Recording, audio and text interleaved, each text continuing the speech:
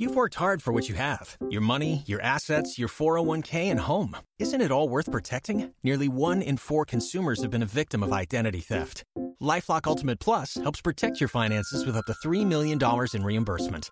LifeLock alerts you to identity threats you might miss. And if your identity is stolen, your dedicated U.S.-based restoration specialist will work to fix it. Let LifeLock help protect what you've worked so hard for. Save 25% off your first year on LifeLock Ultimate Plus at LifeLock.com/aware. Terms apply. Welcome to the Bloody Disgusting Network. No.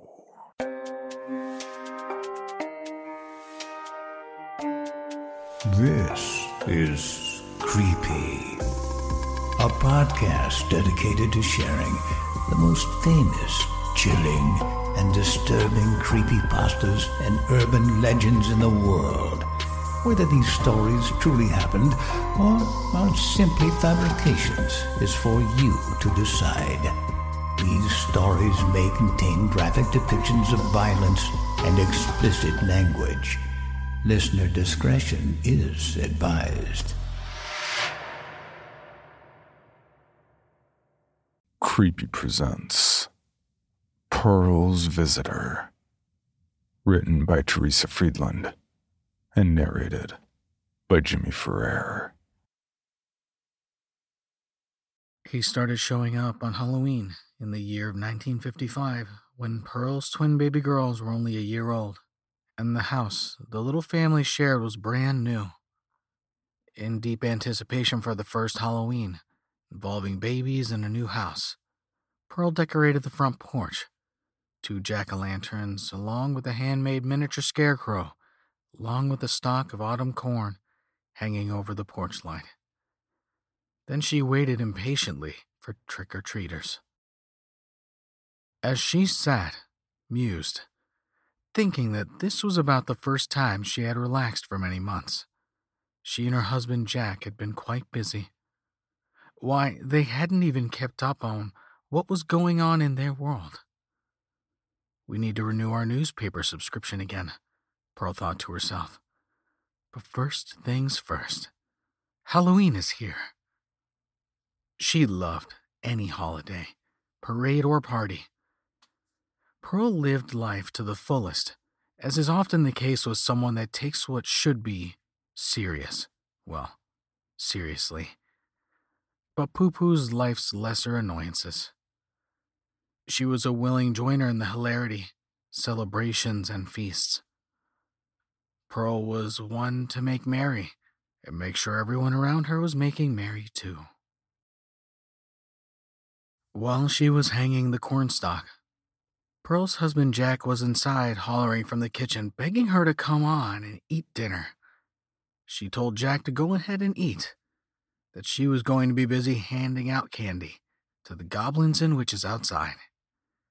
She also told him to listen for the babies' cries, just in case they woke with all the scurrying noises on the porch and shouts of trick-or-treat that she knew would soon prevail. A few hours later, Pearl realized she must have passed out hundreds of pieces of candy and heard trick-or-treat just as many times. She hadn't even had much time to sit on the porch swing. Finally, the last costume masses had come and gone, making her think that she should probably call it a night. As she leaned over to blow out the candle on the second jack-o'-lantern, she heard footsteps approaching the porch from their sidewalk. Glancing up, she became aware of a dark figure advancing towards her. With the porch light illuminating the figure, she began to notice that masked shape was much taller than her usual Halloween visitor. Her heart started beating faster.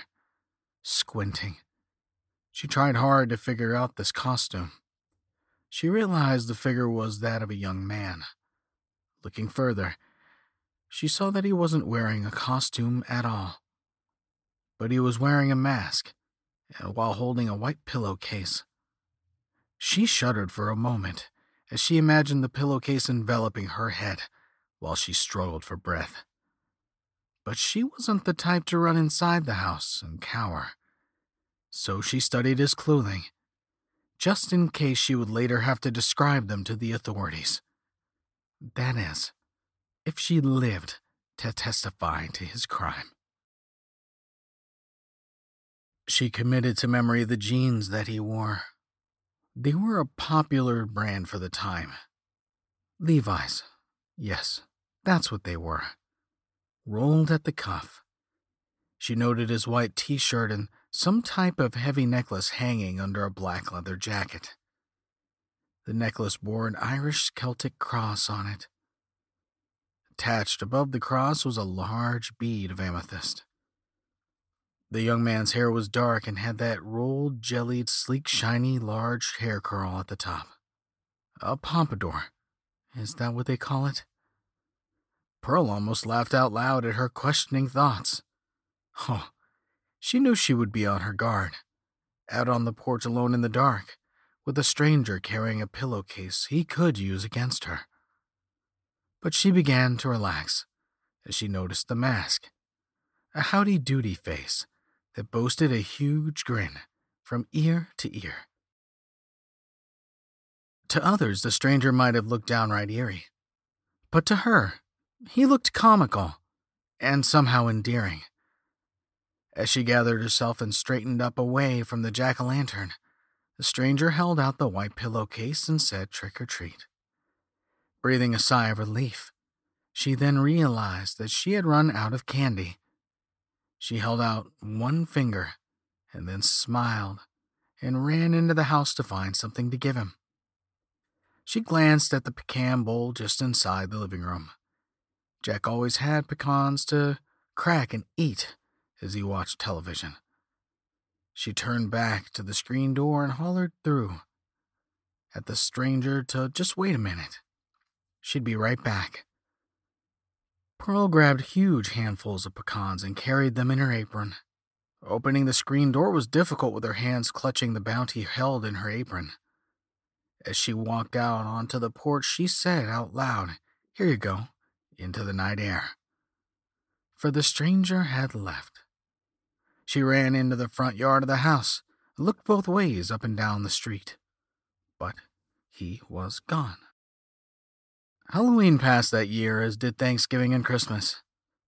The babies grew and became those little monsters everyone describes as toddlers in the throes of the terrible twos. Summer months were spent at the town swimming pool. Pearl became acquainted with the other mothers and picked up bridge playing. Summer melted into fall, and soon it was time to bring out the jack-o'-lanterns onto the porch once again. Pearl hadn't forgotten about her strange visitor of last Halloween. She had told Jack about him in great detail. So, as the leaves started turning, she began to wonder if he might reappear. She really didn't think he would, that he was probably now pretty busy with girls and sports and whatnot. But all the same, she was hoping that he might just surprise her. Again, Jack ate dinner without her. She was too engrossed in handing out Halloween candy. The babies were asleep after going earlier with their father to only a few of the neighbors' houses. Pearl handed out even more candy than last year and was pretty tired when the last of the trick-or-treaters were gone. 2-year-old twins can wear a person down, she thought. She opened the door to take her candy bowl in and heard footsteps. Turning around, and she saw the boy. He was dressed the same as last year.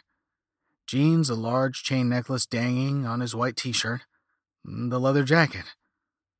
His hair still had that rolled pompadour, and he wore the howdy-doody mask. She smiled at him. As he stuck his pillowcase out at the same time, he uttered, "Trick or treat." "I have something for you. Do not go away," she told him. She ran in to get Jack, who was sitting in his recliner, the light from the television illuminating his face. She couldn't believe it, she told him. "But Howdy-Doody's back. Come see." She grabbed the pecans she had stashed in the kitchen just for the occasion and ran out to the porch. He wasn't there, but she saw him heading down the house's sidewalk towards the street. She pointed at him in a nervous fester while looking at Jack. Jack shrugged, telling her he didn't see anything. She ran down the porch and steps again in either direction, but he was gone. She ran down the porch steps, looking again in either direction, but he was gone. The next year, she was prepared. Jack and the girls were tuckered out. The girls in bed and Jack again in his recliner asleep in front of the TV. All the trick-or-treaters had gone home, but she sat on the porch swing and waited. Just when she decided that it was getting late and she should go in, she heard footsteps coming up the porch stairs. And there he was. Howdy doody. Mask in place. Pillowcase stretched out. "Trick or treat," he said. "Here you go," Pearl told him and gave him pecans that she had wrapped up in cellophane. "I think you'll like these," she told him. "They're my husband's favorite treat. And as a young man, you might want a little more than chocolate." He thanked her and left, walking down their sidewalk and onto the street. She started to yell at Jack, but knew that it would be hopeless. Her trick-or-treater would be gone by the time he'd woke up enough to come out onto the porch and look. The years rolled by. Jack's hair thinned. Pearl found a part-time job at the local library. The twins became involved in school activities, went on dates, and volunteered at the local pet shelter. Children of the neighborhood grew up. The sound of cars honking and the radio's blaring replaced the sound of children playing. Pearl didn't buy as much Halloween candy as she used to because of the small amount of trick-or-treaters. But Howdy Doody didn't miss his annual visit. After the last of the trick-or-treaters had filled their own plastic pumpkins, up with the candy he came. Pearl always learned to have some pecans ready at the porch for him so that he wouldn't leave before he got his treat. To contain the pecans, she would use plastic wrap at first, then sandwich bags tied with orange ribbon. She didn't dare go into the house early. She always waited. Seasons came and went, and with them, years of Halloween trick-or-treaters. Each year at the end of the night, after all the Spider-Man, Wonder Woman, and later vampires and zombies had gotten their fair share of candy, Howdy Doody would show up.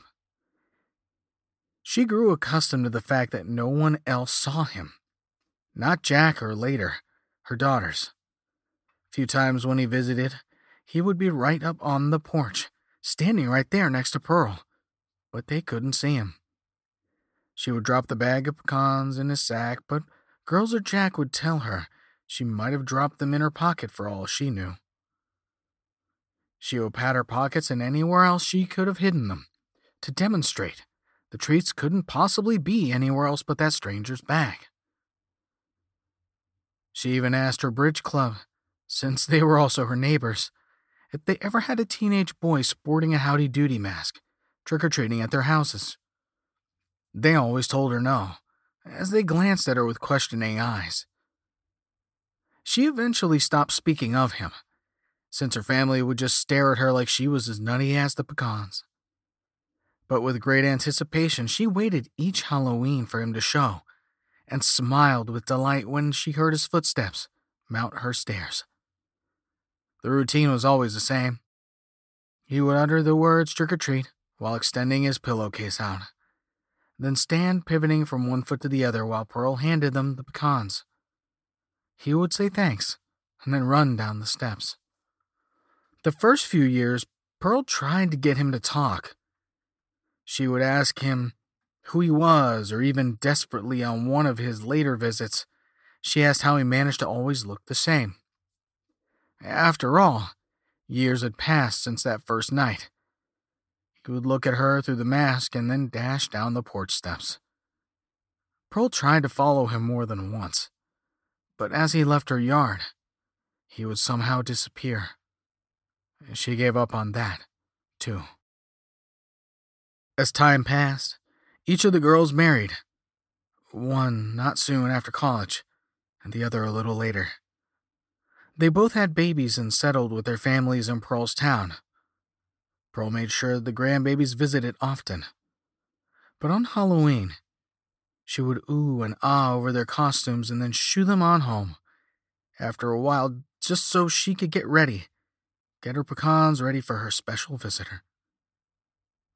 As the grandbabies grew and Jack retired, Pearl decided that the two of them would travel. Again, no matter how far they were from home, they were always back in time for Halloween. It wouldn't seem right not to be there to hand out candy. Their neighborhood had changed out, bringing in young families and many trick-or-treaters. Pearl grew tired easily than in the past, but that didn't stop her from waiting for her visitor. And as always, she had to wait until after the last trick-or-treater showed. Jack passed away. Pearl couldn't leave their house. It wouldn't feel right. So 5 times since Jack died, she alone gave out candy on Halloween. And 5 times, she gave bags of pecans to Howdy Doody. At 94 years old, Pearl's daughters became adamant that at her age, she had to come live with them. They would have to take turns having her. Pearl stared at the for sale sign puncturing her yard outside on her last Halloween at the old house. Oh well, Pearl thought. The grandchildren are grown and have families of their own. Maybe it will be good for all of us. The doorbell rang and Pearl cautiously handed out candy from her bowl, simultaneously leaning on her now ever-present cane. She smiled at each tiny face as she doted and admired the costumes and the regalia. As the sunlight faded and darkness began, the trick-or-treaters started to dwindle, until after many minutes she knew they were done. She sat on her old swing holding her bag of pecans and peered out into the night. After what seemed like a long time, she heard footsteps and saw the broad smile sitting perched at the top of a black leather jacket. Howdy Doody climbed up the stairs with ease as always. He pocketed the bag of pecans as Pearl handed them to him, smiling, with tears in her eyes. He took them, saying his usual thank you. Then he glanced out into the yard. He turned back to her, fishing in his jean pockets. I have something to give you, he said as he slipped something into her worn, gnarled hand. Pearl smiled back at him in acknowledgement. Happy Halloween, he said, then turned and walked down the stairs, out into the yard, and faded as he entered the street. Over the next 4 years, Pearl alternated between daughters' houses, 1 year here and the next year there. As her body began to decline and related aches and pains took over, she would think about how grateful she was for all the years she had. Over and over, she validated her life. She was grateful for all the time she had with Jack, her daughters, and her grandchildren. Grateful for her friends, and grateful for her time in her not-so-big house with its welcoming front porch. After Pearl died, the girls gathered her things, jewelry, clothes, mementos, and for the most part, either divided them between themselves, donated, or sold them. They kept all the photos, of course, and her wedding ring. They kept the nutcracker Jack used to use for his pecans. And they kept another memento, a heavy, unique necklace. They had no idea why, but their mother always wore it from the day she moved out of their childhood home. A few years later, the daughters decided to hold a joint Halloween party. One of them volunteered her house for the celebration. So on Halloween night, party voices, music, and laughter could be heard all over the block. Being quite a bit older themselves now, they and their guests grew tired, began to settle down around the fireplace. One of the guests started a ghost story. Before too long, others were telling theirs. The usual campfire stories, creepy dolls, things heard in the night, their grandparents' farm, and seance tales. When all the tales were exhausted, the partiers sat in silence because it was so quiet. No one seemed to want to leave yet. One of the daughters decided to tell her story of Pearl's howdy doody. She told them that neither her nor her sister could see him, as her sister nodded her head in agreement. She told them that her mother would give the trick-or-treater a treat, always a bag of pecans. After the daughter was finished with her story, one of the guests remarked that he remembered seeing an article in the newspaper a few weeks ago. The newspaper was featuring Halloween stories from years gone by. This particular story had to do with a boy and a howdy doody mask. He quickly got out his phone and started searching. The sister that hosted the party disappeared into the room. The guests found the article and started paraphrasing it out loud to the others. He told them that this particular article cites another from the story of the newspaper archives dated in Halloween 1955. Family had died in a car accident on Halloween night as they were coming home from a party, and Mom and Dad and their 3 children. The oldest son was driving. Per witnesses, the car rounded the curve that brought their vehicle to the street. A car headed in the opposite direction swerved, only for a moment. The young driver must have panicked because he ran off the road and into a long ravine. Rolling several times, the car landed upright. The ambulance driver and police officer on scene later described the car occupants as looking as if they were on a nice car ride. The quote read that they were all sitting upright and dead. Everyone grew quiet. The other sister came into the room. She was holding something in her hand. "This was our mother's," the sister said. "She wore it all the time for the last few years before she died. She started wearing it about the time she moved from our childhood home. She said that they moved her the day after Halloween, and both she and her sister always wondered if her wearing it had something to do with the Halloween visitor." The sister dangled the necklace from her hand. The necklace had an Irish Celtic cross on it. Attached above the cross was a large bead of amethyst. As everyone examined the necklace, the original guest searched his phone again and relayed to the small gathering that there was a picture of the accident online. This guest remarked, "If I zoom in, I could see the driver of the car, his mask, his hair, and there. Can you see it?" He asked the guest sitting next to him, who first put on their glasses and then gasped.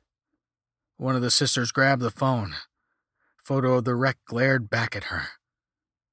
Caption of the photo quoted the attending officer as saying they were all sitting upright and dead. Behind the steering wheel sat a figure in a howdy doody mask, wearing a t-shirt, jacket, and necklace. A necklace with an Irish Celtic cross on it, and a large amethyst bead gleaming from above. As the narrator of this Halloween tale, I have the privilege of insight. I can tell you, thoughtful reader, for instance, that the young boy's favorite holiday was Halloween. I can tell you that he loved trick-or-treating, but his parents had told him for that year, this one year, they were all going to a party instead. They told him that he was too old to go trick-or-treating, that his sister and brother didn't like going as much as he did, and they wanted to go to the party. The boy wanted to tell his parents that he was sick of growing up. He wanted to tell them that growing up meant that he had to do all kinds of things that he didn't feel ready for, like getting a job and preparing for college and a career, and then picking the right girl and having a family. Jeez, can't he have this one night to go back to being a kid before he had to grow up and figure everything out on his own? But his parents were not going to waver. Not this time.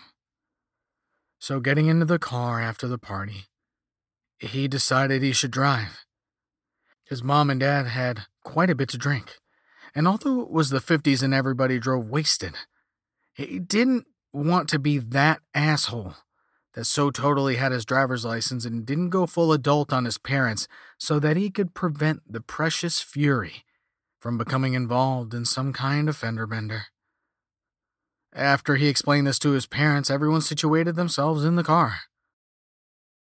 He drove off, his hands on the steering wheel and his dad beside him, Mom in the back with his two siblings. Although he decided to keep his mask on, just for a little while longer, he was proud of himself. Maybe this was the day that he started acting adult. Maybe he didn't need to trick-or-treat any longer. Man up. Isn't that what his dad kept telling him? So, okay. I drove the family home, he thought, as he came up to the bend in the road. Time to grow up. As for Pearl, you ask, how did she see Howdy Doody when no one else did? Pearl and Howdy Doody shared an enviable attribute. Few people know what it's like to have a purely uncontaminated view of the world. Oh, people like Pearl and Howdy Doody can see the horror humankind has brought about. They know injustice and equality. But they also know clean optimism and unadulterated joy at life. They see things we cynics and skeptics will never visualize. They can see it in a young kid in a Howdy Doody mask, just wanting a special indulgence, if only for one night of the year. Pearl could see it because she lived her life that way. Howdy Doody? Well, because he never got the chance.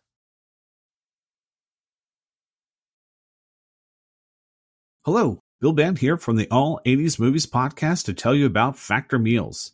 Eating better is easy with Factor's delicious, ready-to-eat meals. Every fresh, never frozen meal is chef-crafted, dietitian approved, and ready to go in just 2 minutes. You'll have over 35 different options to choose from every week, including Calorie Smart, Protein Plus, and Keto. Also, there are more than 60 add-ons to help you stay fueled up and feeling good all day long. Get as much or as little as you need by choosing your meals every week. Plus, you can pause or reschedule your deliveries anytime. We've done the math. Factor is less expensive than takeout, and every meal is dietitian approved to be nutritious and delicious. What are you waiting for? Get started today and get after your goals. Head to factormeals.com/80smovies50 and use code 80smovies50 to get 50% off. That's code 80smovies50 at factormeals.com/80smovies50 to get your 50% off today. You've worked hard for what you have. Your money, your assets, your 401k, and home. Isn't it all worth protecting? Nearly 1 in 4 consumers have been a victim of identity theft. LifeLock Ultimate Plus helps protect your finances with up to $3 million in reimbursement. LifeLock alerts you to identity threats you might miss. And if your identity is stolen, your dedicated U.S.-based restoration specialist will work to fix it. Let LifeLock help protect what you've worked so hard for. Save 25% off your first year on LifeLock Ultimate Plus at LifeLock.com/aware. Terms apply. Creepy presents The Madness is Spreading. Written by No One of Consequence and narrated by Danielle Hewitt. My name is Emma Jones, and I've been a private investigator since I left my family's orchard a year ago. It's not that I chose this vocation because I wanted to, but more as a way to pay the bills. No. Becoming a private investigator came about because I've been looking for my missing twin sister. My parents blame me for what happened to Erica, mostly because there wasn't anyone else to blame. The government covered up any wrongdoing on their part and pointed the finger at us for trespassing. They wouldn't even tell my parents what happened that day, only that it was classified. 20 heavily armed soldiers died as a result of what we did, what I did. The memory of that day still haunts me. I've spent every day of my life since then trying to find Erica, unsure of what happened to her. By the time I got back to the surface, there were dead bodies everywhere, but no sign of my sister. The creature I was duped into letting loose had taken her. I lay awake at night wondering why it hadn't taken me. I was the one that heard its beautiful song. I was the one that had released it from prison after so many years. Maybe it was because Erica was the stronger of us. I may never know. Looking for my sister gained me a unique set of skills for tracking people down. It was my only marketable skill. So I used those skills to further my search by finding people who didn't want to be found. Most of the time, I'm a little more than a bounty hunter. But on occasion, I get hired to find people that aren't bail jumpers. It used to be rare, but those clients tend to be well-to-do, and I can get away with charging them more. More and more of those clients have been showing up on my doorstep, and often tie into my own investigation. My most recent paying gig is searching for a spoiled rich kid named Tony. Until recently, he was a college student at an Ivy League university studying psychology. The last anyone saw of him was when he got into a violent confrontation with his psychology professor. Students that witnessed the event said that Tony was babbling insane things about a religious cult, talking horseshoe crabs, and the world burning. While attacking the professor, he kept shouting, "Will you embrace the madness?" The police reports his parents provided me with said little else. Tony simply disappeared after that. No credit card activity, ATM withdrawals, or any sort of traceable bank activity. I asked them if they could think of a reason why their son may have been targeted by a cult, but they couldn't come up with a reason. The mother is nothing more than a socialite that sits on the board of numerous charities and functions. The father is a big wig for a nationwide grocery store chain. There might be something to that, but he doesn't have anything to do with the acquisitions for the seafood department. Other than that, he wouldn't say what he does for the company. To me, that seems suspect. But that doesn't necessarily mean anything. The rich and well-to-do like to play things close to their chest, and won't give information that they think is irrelevant. I'd have better luck squeezing blood from a stone. My profession breeds a certain level of paranoia, and often when I arrive in a new city, I catch sights of black suits. It's not uncommon for business types to wear them, but the black suits I'm referring to are different. They hold themselves differently than most people, like a cat waiting to pounce. I can sense contained energy in their stances, as if they're ready for a fight. Putting them out of my mind isn't much of an option. Not with as often as I've seen them. However, without directly confronting one of them, I'll likely never know who they are. Though the odds of them actually telling me anything if they are really tracking me are slim to none. I continue to make notes of them in a notebook, with dates, times, locations, and as detailed descriptions as I can manage. So far, I haven't seen the same one twice. And that's the only reason I have doubts. After getting my rental car, I head straight for Tony's university. I have an interview set up with his friends and then a meeting with the head of the university's security. A strange adult can't just enter a missing student's dorm room without raising a few eyebrows. And the last thing I want is to have the cops called on me. Police detest private investigators, especially when they're working on one of their cases. Unfortunately, I have first-hand experience with that sort of thing. I meet up with Tony's friends at the university main courtyard. The four of them sit on one side of a stone picnic table and I take the other side. As I pull out a spiral notebook and pen, they make odd comments about my hair, saying things like, "I like the color," and "it looks so natural." This kicks off the questioning, but in a way I hadn't expected. Immediately, I put the spiral back in my bag and pull out a red notebook.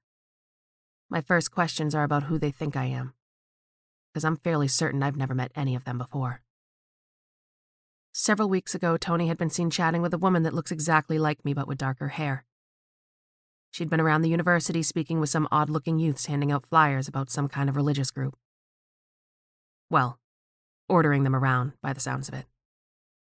Tony's major may have been psychology, but his focus had been on the group mentality of organized religions. Naturally, he wanted to talk to them. Not so much about their religion, but what brought them to it. They wouldn't say much, but promised that their collective promotes unity, enlightenment, and New World Order. By the sounds of it, these youths were promoting a cult. Things started getting weird with Tony when the woman that looks like me showed up. Some days she'd be wearing an expensive suit, others just blue jeans and sweaters. Tony started skipping classes when she came around, so he could talk with her for hours. In no time, he started talking about Embrace like it was the answer to all questions. None of the students I'm speaking with are believers, so they mostly ignored Tony's new fanatical talk.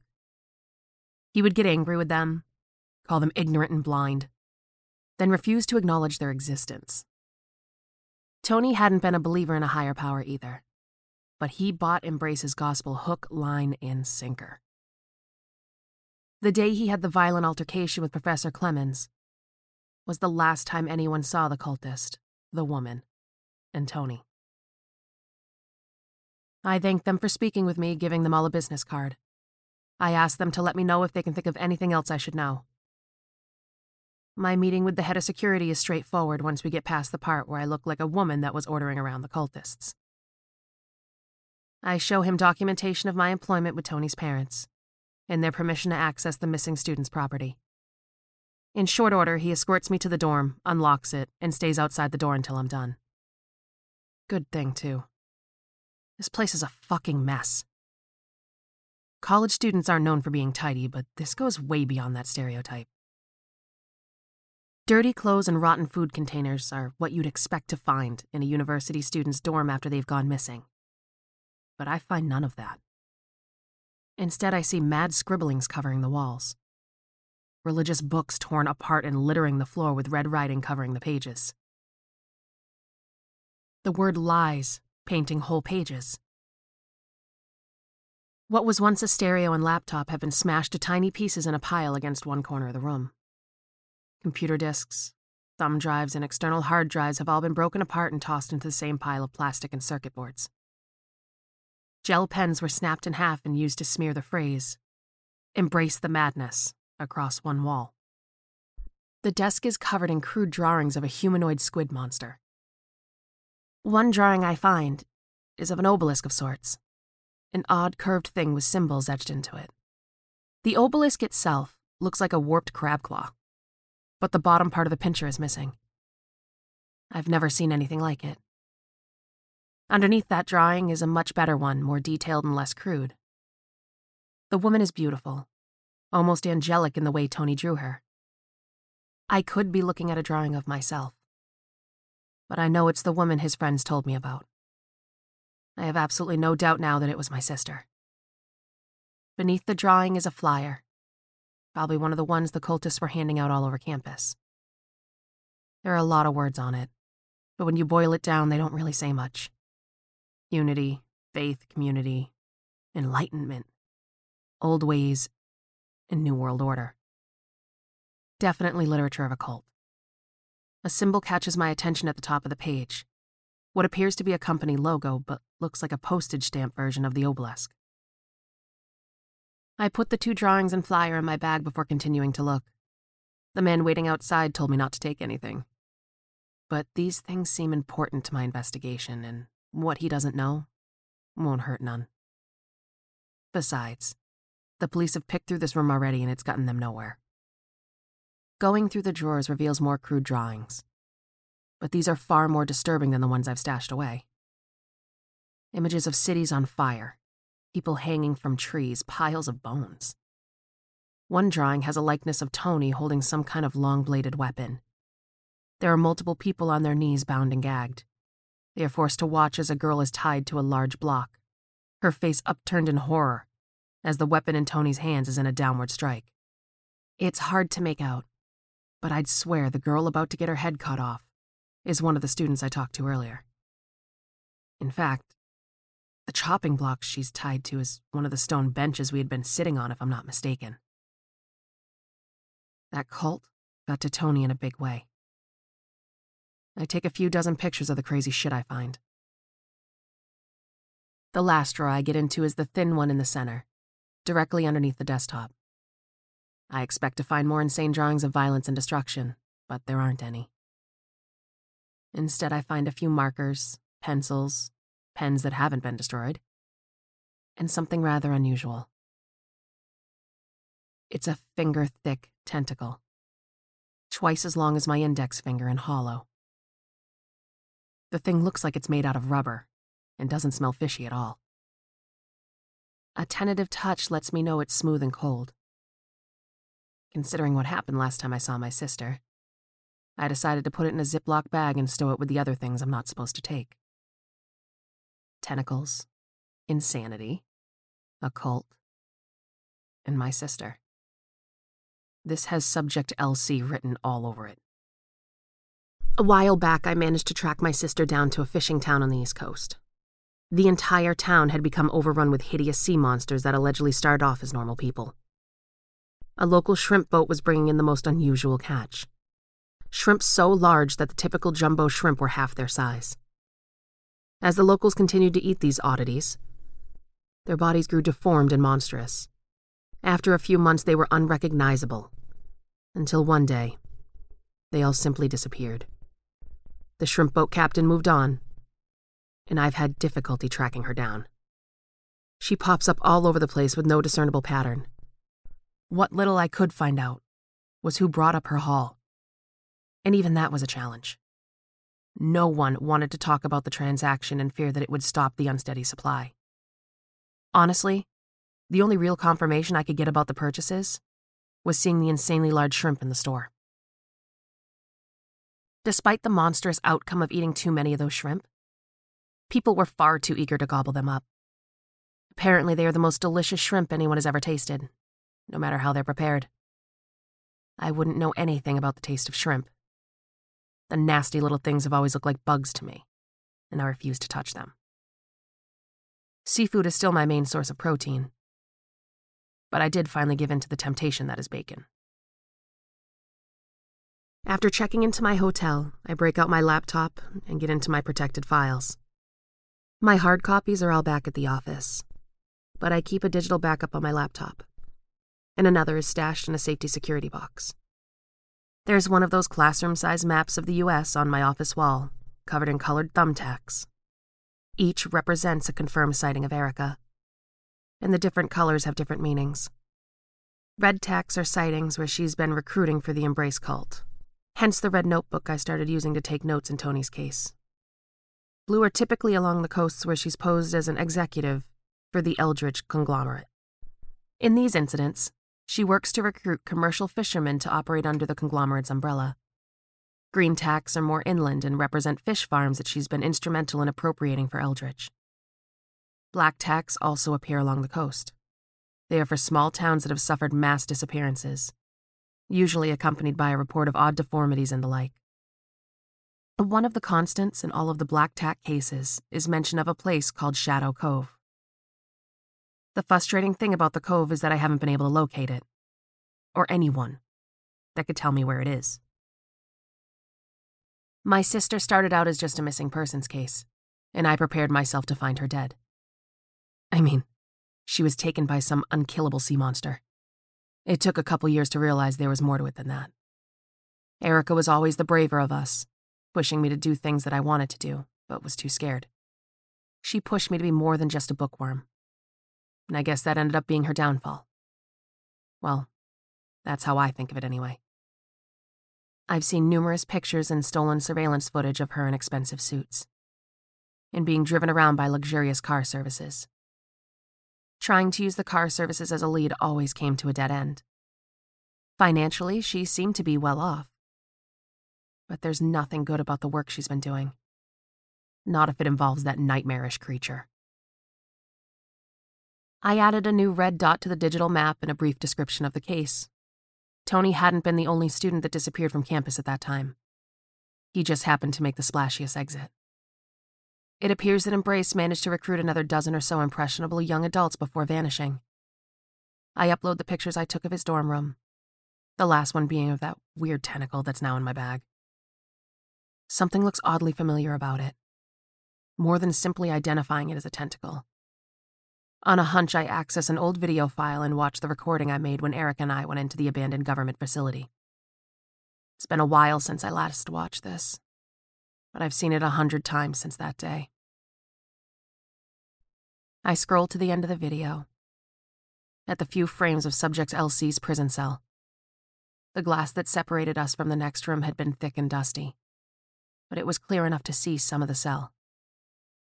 It was a large cylindrical tank and glowed with an eerie blue light. I freeze the video 1 second before the footage ends. The thing inside that tank was man-shaped and big. Details are hard to make out as I remember, but you can see the general shape. Tree trunk legs, 2 long and thick tentacles for arms, with a mass of wavy hair. Only it hadn't been hair. In this moment of the video, I began to hear a melancholy music that reminded me of whale songs. It was so beautiful and sad. I don't remember doing it, but I released that monster. Erica tried to get me out, but the master wanted me to stay with him. I shoved my sister out the door and slammed it in her face, because I hadn't wanted to share my master with her. Then it all went wrong. Somehow the master could sense that men were coming, and if he didn't act fast, they would imprison him again. He tore through the steel doors, crashed through every barrier between him and freedom, and killed anything in his way. I slowly followed after him, until I heard the gunfire and screams. His hypnotic hold on me was broken with the fight, but it only lasted a minute. The destruction he caused in the lower level caused an electrical fire to break out, and I managed to get myself out of there with the red file. When he ran past me, I caught a glimpse of his face, just enough to know what he looked like. And in that moment, he was beautiful. His hair was like a giant sea anemone, and his facial hair were baby tentacles. That's what the tentacle from Tony's desk looks like, a piece of the master's beard. Maybe they fall off and regrow like human hair does. Erica could have been giving them to new recruits as a memento from the master, before being taken to wherever the cult congregates. I pulled the tentacle out of my bag and examined it more closely. Octopus and squid skin naturally looks rubbery, but being detached from the body this long would bring some decay and smell. Then again, that monster was abandoned in that facility for more than 70 years and hadn't died. No one had been down there to feed it in all that time. So maybe it doesn't die and decay after all. Taking it out of the bag, I immediately regret touching it again. While under the master's hypnotic influence, I thought it beautiful and awe-inspiring. Now, all I think is that it was grotesque and monstrous. A bad dream that took my sister away with the same lies it tried to get me to believe. Had the soldiers not come, I think it would still have me. Sometimes when I'm out on my sister's trail, I swear I can still hear the master's song. In fact, I think I hear it now. Without realizing what I'm doing, my index finger slips inside the tentacle, and the damn thing comes alive. I can't control my hand as it grabs up a red pen and begins scribbling on the closest sheet of paper.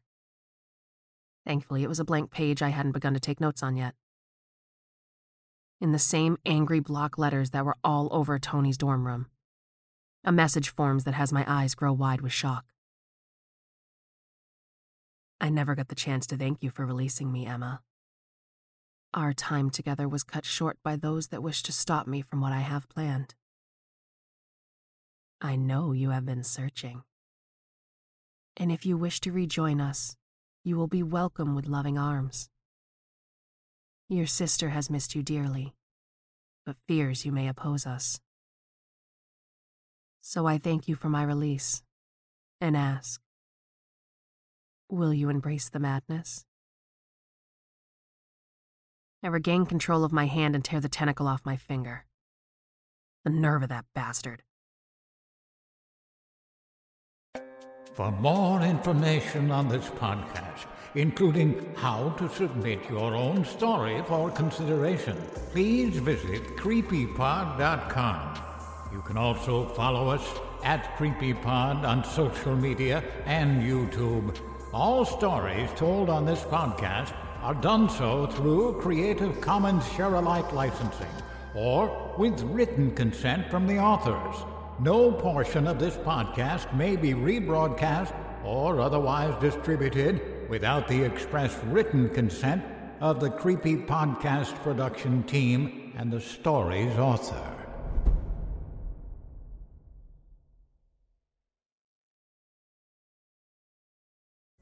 Pulling up to Mickey D's just for drinks? Oh yeah, that's me. Nothing extra, just perfection and a straw. Coming in hot for the coldest cups on the block. Because there are drinks. Then there are drinks from McDonald's. Mix things up with any size lemonade or sweet tea for $1.49. Perfect with our classic fries. Price and participation may vary. Cannot be combined with any other offer. Ba-da-ba-ba-ba. Item number SCP-5186. SCP-7160. SCP-7533. Object Class Euclid. Keter. Safe. Special Containment Procedures. Spreading across the hemisphere and kicking up vast amounts of ash and dust. The only thing I could hear was at 7219 laughing. Do you remember your name?